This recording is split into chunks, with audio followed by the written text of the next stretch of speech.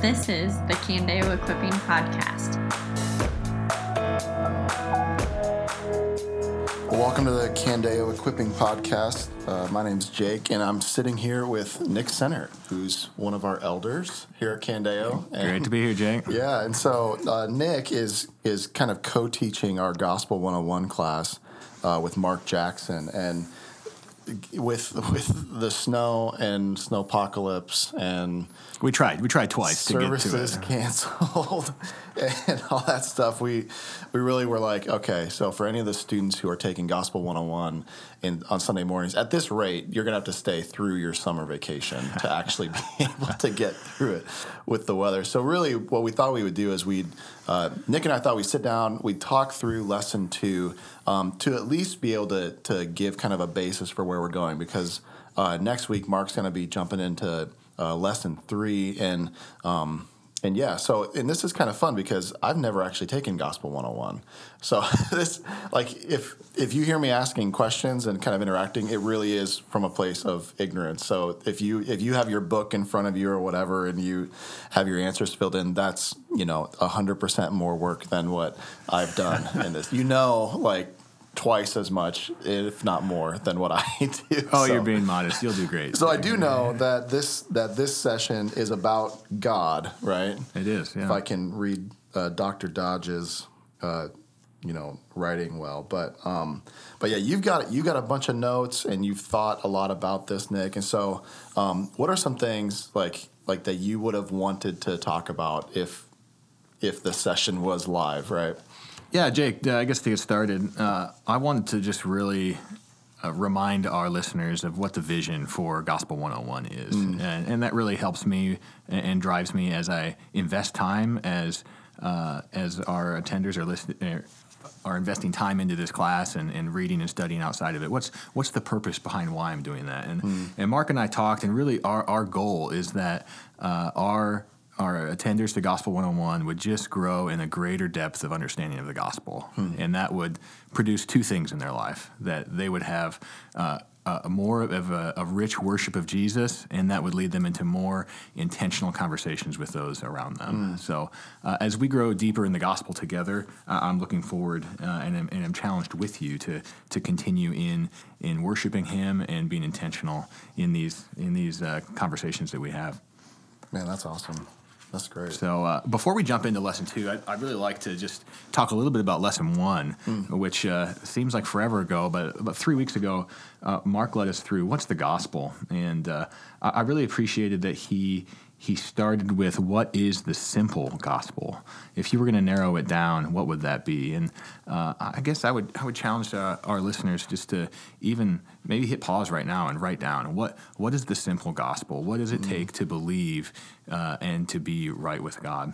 And as we come back here, what did you answer? Did you answer something like confess your sin and be right to God, or something of that nature? That's great. I would answer the simple gospel as simply as Romans 6:23. For the wages of sin is death, but the free gift of God is eternal life in Christ Jesus. And that I love to draw up, if I'm sharing the gospel for the first time with somebody, the bridge diagram with that, Jake, and just to show that the wages of sin separates us from God, and it's his free gift that makes us right with him, with the Father through Jesus. Yeah. And so that's in such a simple way, as Mark was pointing out, it gets to the simple gospel. And maybe as we go through this class, and maybe as you grow in Christ, in addition to going beyond that simple gospel, I challenge you to grow in a deeper understanding of the gospel. And I would point you to my favorite passage in probably the whole Bible is Romans 3:22 through 25. It starts with verse 22. But for our purposes, I would just want to challenge you to open your Bible and read it with me. And let's jump in at the second half of verse 22, and then we're going to finish it with the first half. So 22 through 25. For there's no distinction, for all have sinned and fallen short of the glory of God, and are justified by his grace as a gift through the redemption that is in Christ Jesus, whom God put forward as a propitiation to be received by faith. And then jumping back to the beginning of verse 22, the righteousness of God through faith in Jesus Christ for all who believe. There's no other passage as we go beyond the simple gospel in all of Scripture that I know that's so dense with gospel truths, Jake, of showing us from the beginning that all have sinned and fallen short of the glory of God, and then going into deep words that we can't just gloss over. That I challenge our listeners to ask questions about and go deeper in things like, how are we justified by His grace? What is redemption through Christ Jesus? What is this word propitiation? What is that word all about? And finally, the end. Why I like to end it with the beginning of verse 22, because it's really the order of the gospel. Is after we realize those things, it always comes back to we've received the righteousness of God through faith. So. Those are just some things that I would have talked about if we met, of starting with the simple gospel and then going deeper through those. Yeah, and that's really that. I love how you go back to verse 22, because it makes the "for all have sinned," right? Like sin is an offense against a righteous God, and it's only through Christ that we receive His righteousness, so that we don't stand before a righteous God as offensive, right? Absolutely. He takes away the offense of our sin and hands us the righteousness of Christ. That's really beautiful. I love how you brought it back to verse 22 there. So one of the other questions we had for this week out of chapter 1 that you did for your homework was question 6. Why do Christians lack eagerness in sharing the gospel? As I was pondering this, I was even thinking about things that I'm eager to share about with others, that I don't even have to you don't have to pull out of me, Jake, right. how I love certain things. And a couple weeks ago, I got to, for the first time, go out to eat and visit Zombie Burger for the first time. Yeah, there you go. Have you ever had Zombie Burger? I have. Yeah. Okay. Yeah. Well, then I survived. You're an evangelist as well for Zombie Burger. I mean, I'm sitting there with my wife, and we got to have this burger, and I'm like, well, it's just going to be a burger. But it was fantastic. It's not just a burger. It's not just a burger. It had all the right sides. It had guac. It had bacon. It had spicy mayo. It had jalapenos. I was just uptown, and I found myself talking to my wife even on our drive home a couple times, and she was laughing about it. She's like, all right, I think I get it, like I was there, right? She experienced it too, but even as I was thinking about this question, it's like something as basic as that is like, as a movie you enjoy or a game that you watch, it's easy to talk about. And so what are things that minimize our eagerness to share the gospel in ways that are in contrary to things that I'm eager to share about? And I came up with 3 ways, 3 things that hurt my eagerness. And the primary one is fear, fear of what man thinks of me. And one promise that I've been clinging to, as I'm fearful just like the next person at times to share the gospel or to have conversations, is Isaiah 41:13. For I am the Lord God who takes hold of your right hand and says to you, do not fear, I will help you. That when I lack eagerness to share the gospel or have reasons that cause me to not, when I think of fear, I want to ask the Holy Spirit to remind me of truths like that. Other things that might hinder us is the fact that we think we're the Savior and we have to do the work in convincing this person, which is absolutely, we should try to convince someone, but I'm challenged to remember that God is the one who changes hearts. He's the one who draws ones to himself. And some verses I was meditating on for that were Ephesians 6:10, which says that we need to fight in the strength of the Lord and the strength that He provides. He's the one who goes before us. In Exodus 14:14, the Lord will fight for you. You only need to stand and watch. And so as we pray for the lost around us, we can meditate on those truths and go forward in confidence. And the last one, for reasons that we lack eagerness to share, is I think we forget that there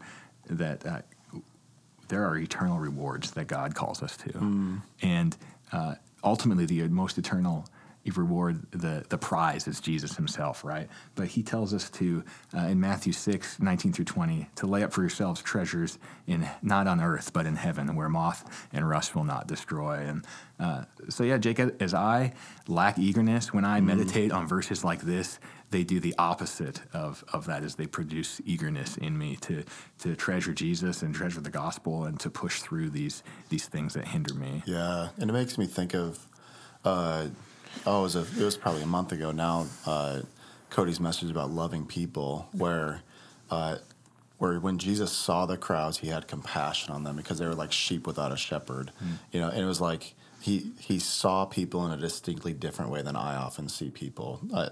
It's easy to see people as either as in the way, right? Like you're trying to get somewhere, and I just wish there were less cars on the road. I wish there were less people in line. I just want to get to where I'm going and get it done, and people are a hindrance to that. So there's either that, or it's not so much like a disdain for people, or it's just a pure apathy. Like it's like there's a fog over my eyes where I just don't see people as souls walking around. I just see them as bodies, right? Where it's like, well, everyone will spend eternity somewhere. So like just like what you were saying, there's eternal rewards, waiting for those who like we can enjoy those rewards of like being obedient, whether or not they respond. That's God's job right there to open their eyes. But there are also eternal implications and consequences if they never hear and if they reject the gospel. Like they will spend an eternity somewhere, and I get so hung up on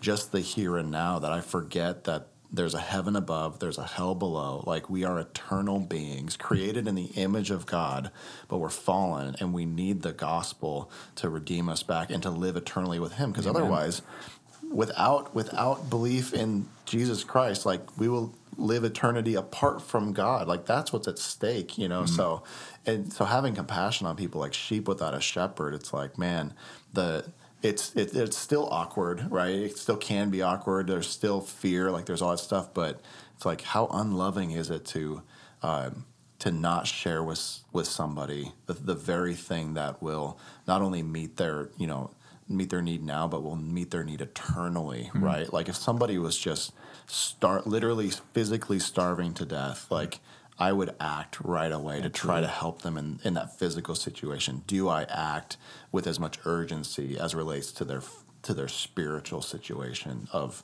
being a sheep without a shepherd? Like that's a pretty bad place for a sheep to be. Like without a shepherd on their own with a bunch of wolves. Oh man, on their own. So yeah, no, that's just so beautiful, and I constantly have to remind myself every day, like it's not a one and done perspective. It's like it's literally every day of like Lord, give me your eyes to see people the way that you see them, and that's gonna go far beyond the physical, just nature of things. Like no, they're spiritual beings, and so that's a great reminder, Nick. I appreciate you pushing us for that. Yeah, and getting into chapter 2 now, we reading through Genesis 3, 1 through 3 was a joy, and I think often I look at that passage and I just think, creation and fall. But as you really comb through it, there's a lot more deeper things there.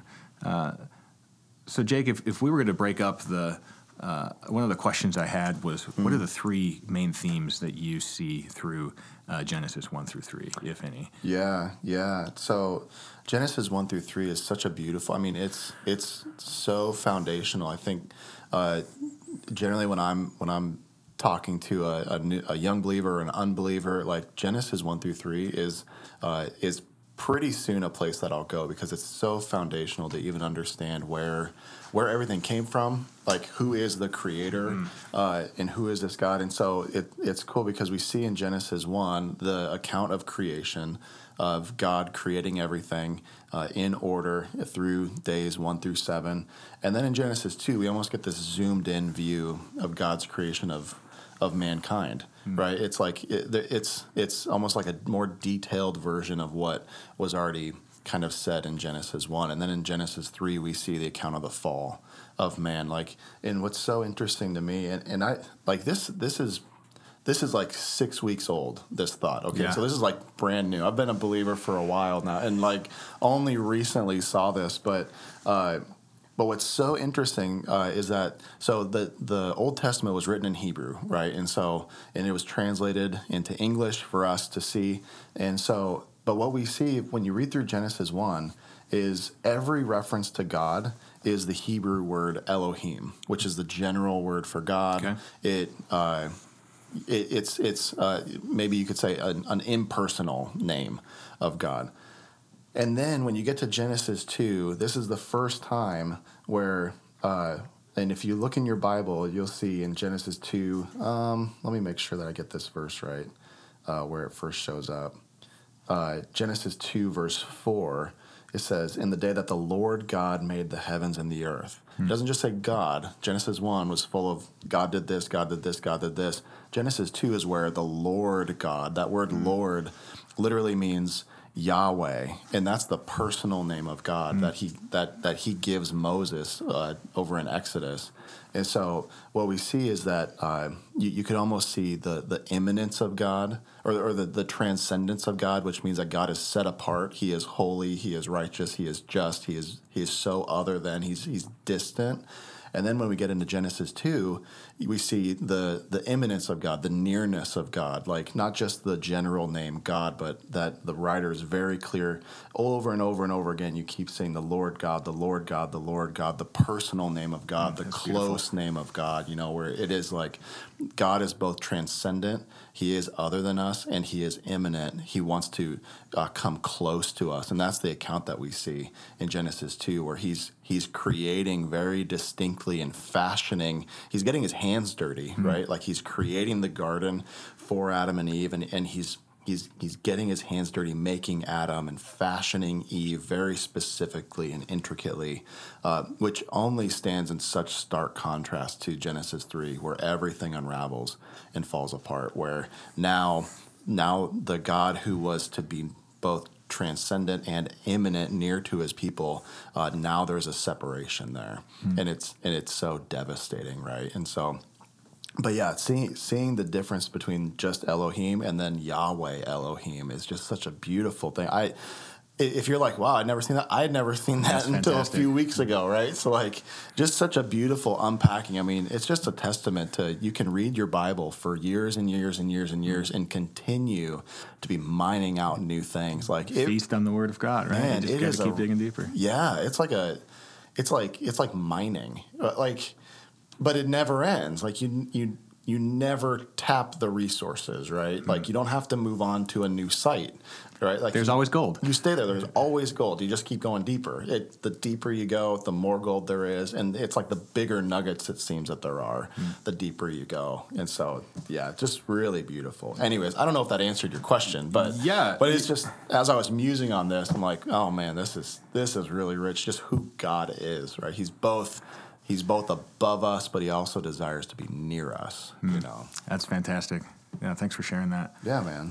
As we look more at what we read in our chapter this week, one of the questions that came up in my mind was to consider with our class of, as you look, or as your first thoughts, your initial thoughts of looking at the Old Testament as we're diving into the Old Testament versus who you know God to be in the New Testament. At your gut reaction, do you really see a difference between who God is, or do you see similarities? What's your gut thoughts? And I'd even pause the video now to write down your notes of is God's character the same, or is it different through the Old Testament and the New Testament? So coming back, after you've written those down, it was interesting for me to, when I first started to know and study the Bible, that I really did see a big difference from who God was in the Old Testament to the New. But as we pour into even Genesis 1 through 3, I really love how the topics covered in the chapter were that God is a loving creator, and he's a sovereign authority, and he's a final judge. And we see those character qualities of who God is in Genesis 1 through 3, and we see them throughout the whole of Scripture as well. With God as a loving creator, you see that in Genesis 1. He created us. He gently formed us. He gave man a great gift in woman and a great place to live. He So he was loving in the beginning. He's loving throughout history, and as we even move into the New Testament, he's loving by giving us his presence. He provides for God's people throughout their wandering in the desert, providing them food. His heart is for the marginalized and the foreigner. He is clearly a loving creator from beginning to end. A few thoughts on God as sovereign authority. He shows himself as sovereign authority in the passage of Genesis 1-3 by through creation. He's even showing his sovereign authority, or even giving man some of his own authority to go out and to name the animals and have dominion, which we'll touch more on in a little bit. But God continues to throw another example throughout the Scripture is how God shows his sovereign authority through his covenants with us as his people. Covenant would be described as how God determines how we have relationship with him. And so we have freedom in that to act as we may, but it's under his terms. And so he's showing his authority. And finally, God is final judge. He shows in Genesis 1-3 in our passages for this week that he has to have perfection to be with him. And it's interesting how you preached about a few weeks back, even, Jake, how it was the most loving thing that he could do to push God's people out of the garden. Yeah. But it was because he will be a final judge at the end. And we see that throughout the whole of Scripture as we point to the end of time where God will be the final judge over us again. But one beautiful thing that I haven't talked about yet is in Genesis 3:15, even talking about God as final judge, is he's pointing to a time in this is the first gospel in 3:15, where he's rebuking the snake and telling him that he will crawl in his belly forever, but he will be crushed under the foot of the Son of God. This just brief hints toward a future restoration already in Genesis 3. So that first gospel, although he's the final judge, he will be the one who will save his people as well and crush Satan under his feet. So Jake, one other topic I wanted to discuss briefly was this term viceroy that was used in our chapter this week. Such an interesting term. We were just laughing even about what does that mean exactly. And I like how the book defined it as a governor of a kingdom that rules under the authority and as a representative of the king. I'll just read that again. A viceroy is a governor of a kingdom that rules under the authority and as a representative of the king. That's who God has declared us to be, that he's given us little k kingdoms that he is in authority over and he entrusts us to, but he's still the ultimate king over us. And he entrusts us to that and to represent him as we live in those areas of spheres of influence that we have and with what he entrusts us to. And that's our family and our finances and where we work and all of those things. He entrusts us to those. Yeah, and that leads us even into Genesis 1:28. And I'll just read that. And God blessed them, and God said to them, "Be fruitful and multiply and fill the earth and subdue it and have dominion over the fish of the sea and over the birds of the heavens and over every living thing that moves on the face of the earth." And so it started that God gave a man his wife, and he gave them dominion over naming the animals and over that little garden, but he didn't intend for them to stay there. He told them to be fruitful and multiply over the entire earth and gave an expanding dominion and expanding influence over not just a little plot of land, but for his glory to go through them to even the rest of the earth. It was kind of cool. Yeah, because it's so interesting because like the imagery of the garden is almost like think of a garden outside of a castle. It's like I like that picture. Yeah, it's like there was an expansive nature to God giving Adam and Eve dominion over the garden, like that they would be his viceroys or his vice regents, where they wouldn't just like stay in the garden and just like be gardeners, right? It's like, no, there's an expansive nature where it's like Like, go be fruitful, multiply, fill the earth, and fill the earth with what? Like, fill the earth with more God with us presence. Like, fill the earth with the glory of God as he dwells with his people. Like, that was the original intent for Adam and Eve, was that God's glory would be expanded to the ends of the earth, you know, and we'll get further into that, but it brings so many things together, right? Because it's like when they failed to do that in the fall, like if you continue to read through the Old Testament, like that kind of task was then transferred from Adam and Eve to the people of Israel. Like, you're to be a kingdom of priests, right? Like now your priestly nature is to fill the earth with my glory. That was the whole reason why God interacted with Israel in that way. And then Israel, you know, like failed to do that. And then it's like, oh man, we get to the New Testament, it's like, and now that's been given to us, right? Absolutely. So that it brings it all to Matthew 28. You know, where it's like we have now been given the mantle that Adam and Eve were first given, like fill the earth with the glory of God for his own name's sake. And it's like Adam and Eve failed, Israel failed in that all throughout the Old Testament, and now that's been given to all believers, fill the earth with the glory of God. And how do we do that? By making disciples, like with the multiplying effect to the ends of the earth, you know. So it's just such a beautiful, like, there's such a beautiful continuity between all the way from Genesis to Revelation. And where do we see mankind back in Revelation?